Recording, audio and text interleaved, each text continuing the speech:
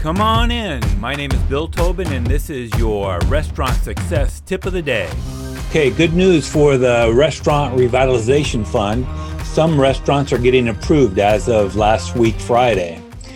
These people are in the 51% owned veterans or women or disadvantaged business groups, or some combination of those, so that they have at least 51% of those. Their ownership is owned by some combination of veterans, women, or disadvantaged businesses.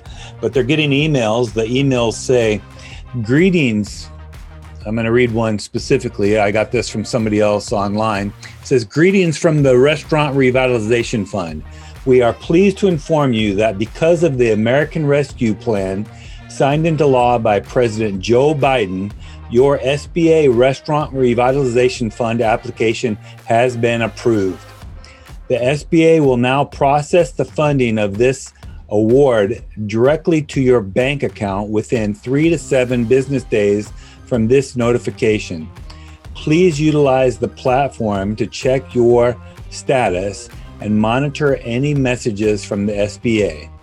The SBA will send your authorized representative an email if we have any issues funding this award." And when they say, when they're saying that you need to utilize the platform, they're talking about the portal that you applied on.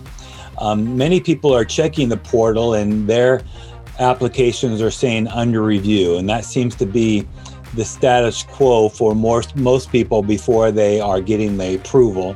Some people are still stuck in the IRS verification, and then sometimes it will actually say under review, then go back to IRS verification, and then go back under review before it goes to the approval. But as of Friday, there were 198,000 applications received by the SBA. That's quite a bit, and likely enough to deplete the fund before they get through all the applications. The priority groups, as I said before, the veterans, women, and disadvantaged business groups, are getting funded through the first 3 weeks, which is 2 more weeks from yesterday, and then it'll start going into the bulk of the people that are left on a first come, first served basis. So hopefully you have your application in. Your task for today: apply if you haven't applied for the Restaurant Revitalization Fund. And if you have applied, keep watching the portal for updates. Now go make it happen. Do you have a comment or a tip for restaurant leaders?